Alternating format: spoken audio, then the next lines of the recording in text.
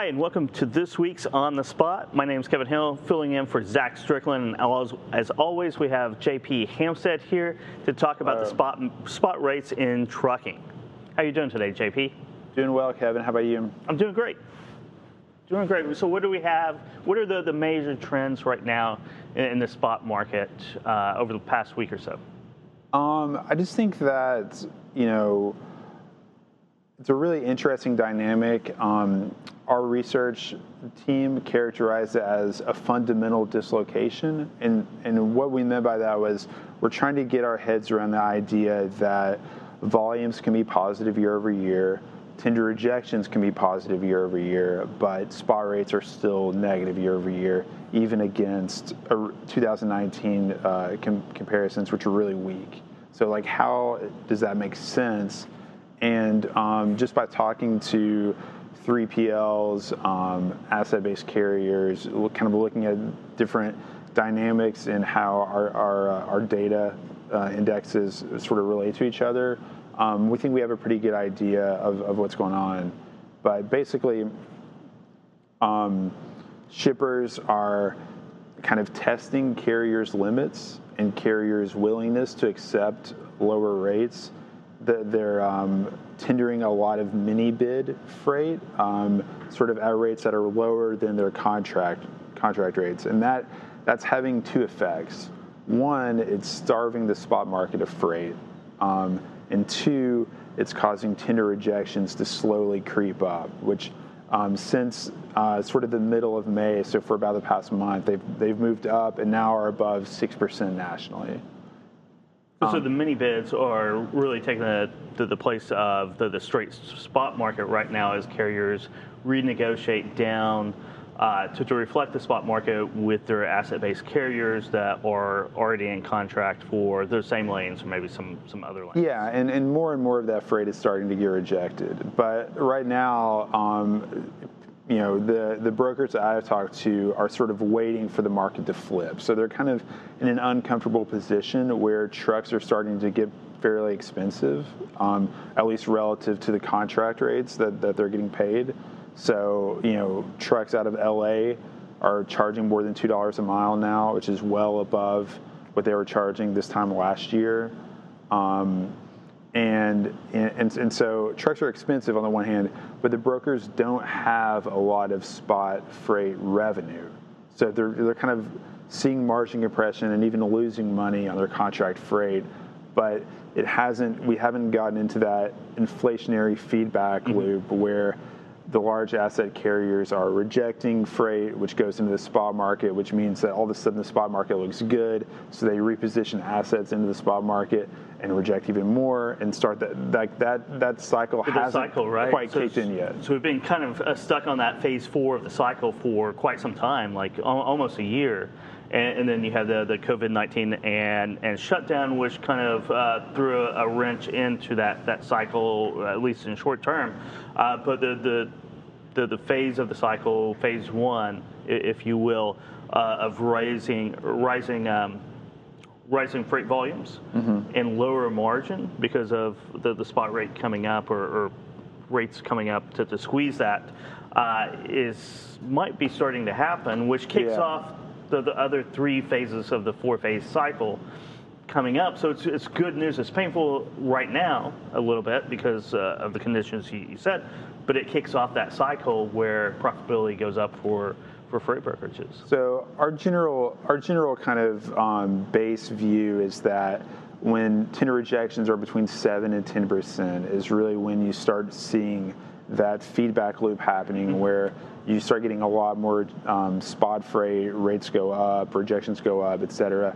I talked to a CEO this morning who said that he thinks of 8% as like the kind of where the market flips.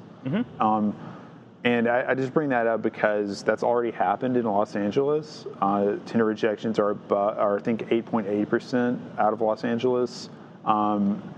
The tightness is starting to spread a little bit. So Dallas was stuck at about 4% for a week, then blew through 5% and is now about 5.2% in the past couple of days. So it may be starting to catch on, and it's kind of like a ball rolling down a hill in a way. Like it starts off slow and then gets faster and faster. So it's kind of hard to tell where, as things are changing slowly, it's kind of hard to tell where we are and how close we are to that sort of knee. Yeah, and it's been interesting this week too in Sonar is that we're above 6% tender rejection rates right now, but it's been accelerating. Though that trend upward has been accelerating. Right. Zach's been on the midday market update a couple times. We've talked about that. Is that acceleration? These big moves day to day in tender rejections. What do you make of that? I think so. I think that there's still a question as to, whether there's sort of enough time left in the summer peak.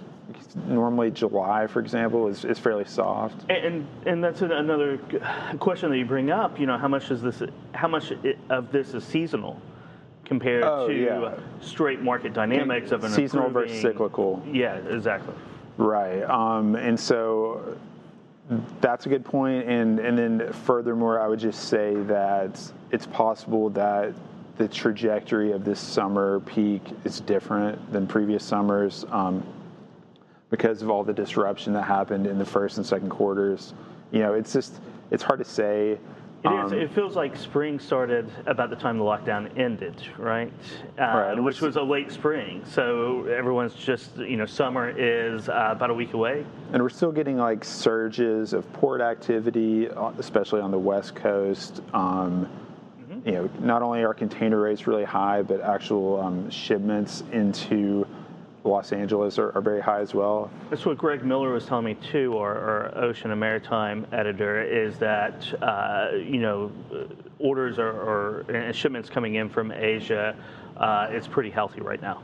Yeah, so it's pretty healthy. So it should help LA out getting that volume in. So what on the one hand, you might, if this is a typical summer, you would say like, okay, well, this the spot market's going to turn up for maybe the last 3 weeks, and then it'll fade in July and kind of cool off and that sort of thing. But if you think that the amount of capacity that's been taken out of the industry over the past year hasn't really shown up in the data yet, that weak volumes have kind of covered that over.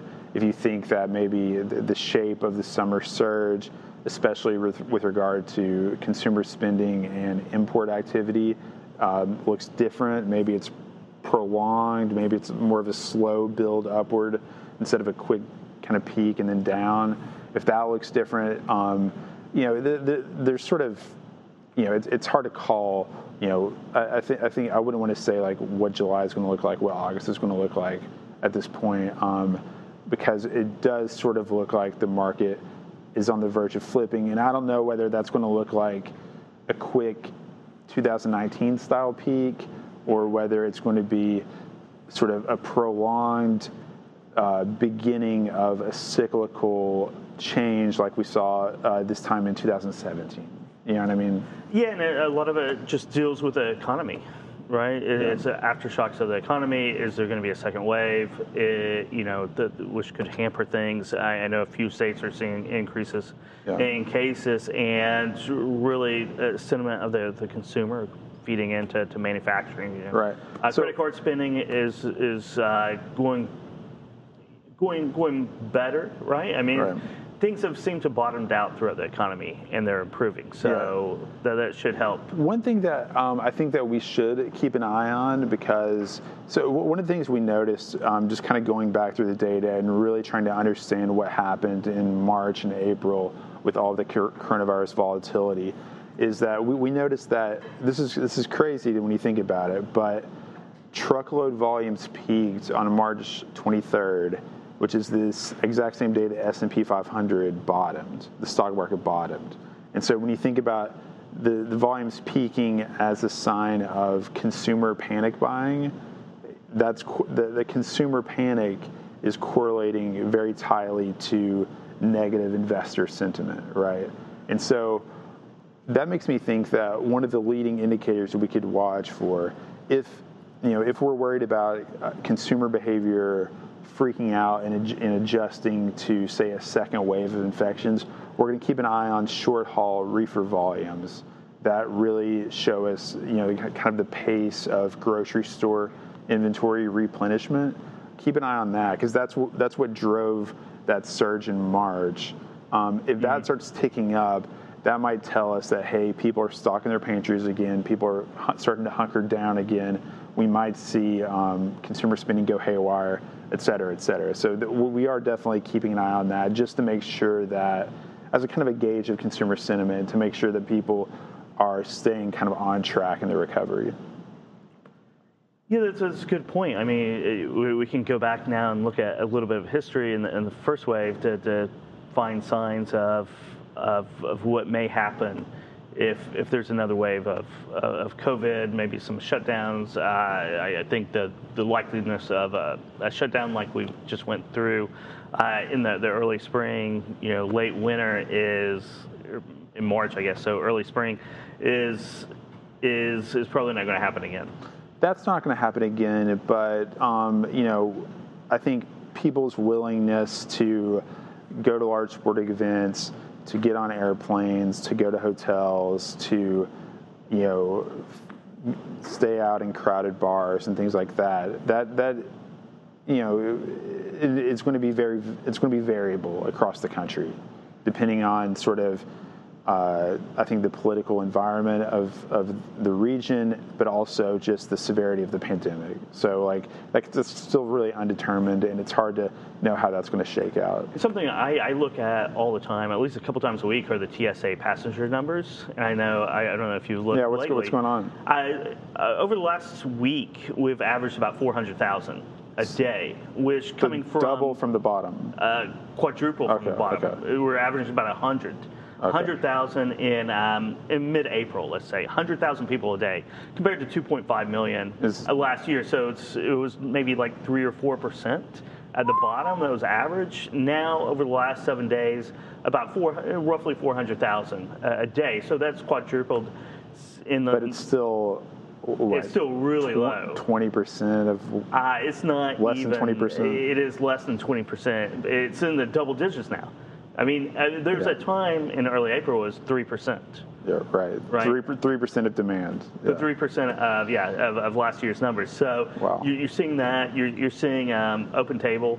The reservations are coming up. They're still really depressed, but from 100% down. I mean, they were 100% down. That makes me to about 80, low 80s% down. So I think that businesses, and including Freightways and many other businesses, have had this kind of shaky social contract where it's like, okay, we're just going to agree that we're not traveling, salespeople aren't traveling, you're not going to have expensed dinners, you're not going to be able to press the flesh the way that all salespeople instinctively want to do, and that's holding up, but it only holds up for as long as everyone kind of agrees to it. Once your competition starts traveling and taking people out, you kind of have no choice but to go. So I just wonder, when the financial industry, when all different kinds, when the transportation industry, honestly, the sales guys get back on the road, what will happen? How,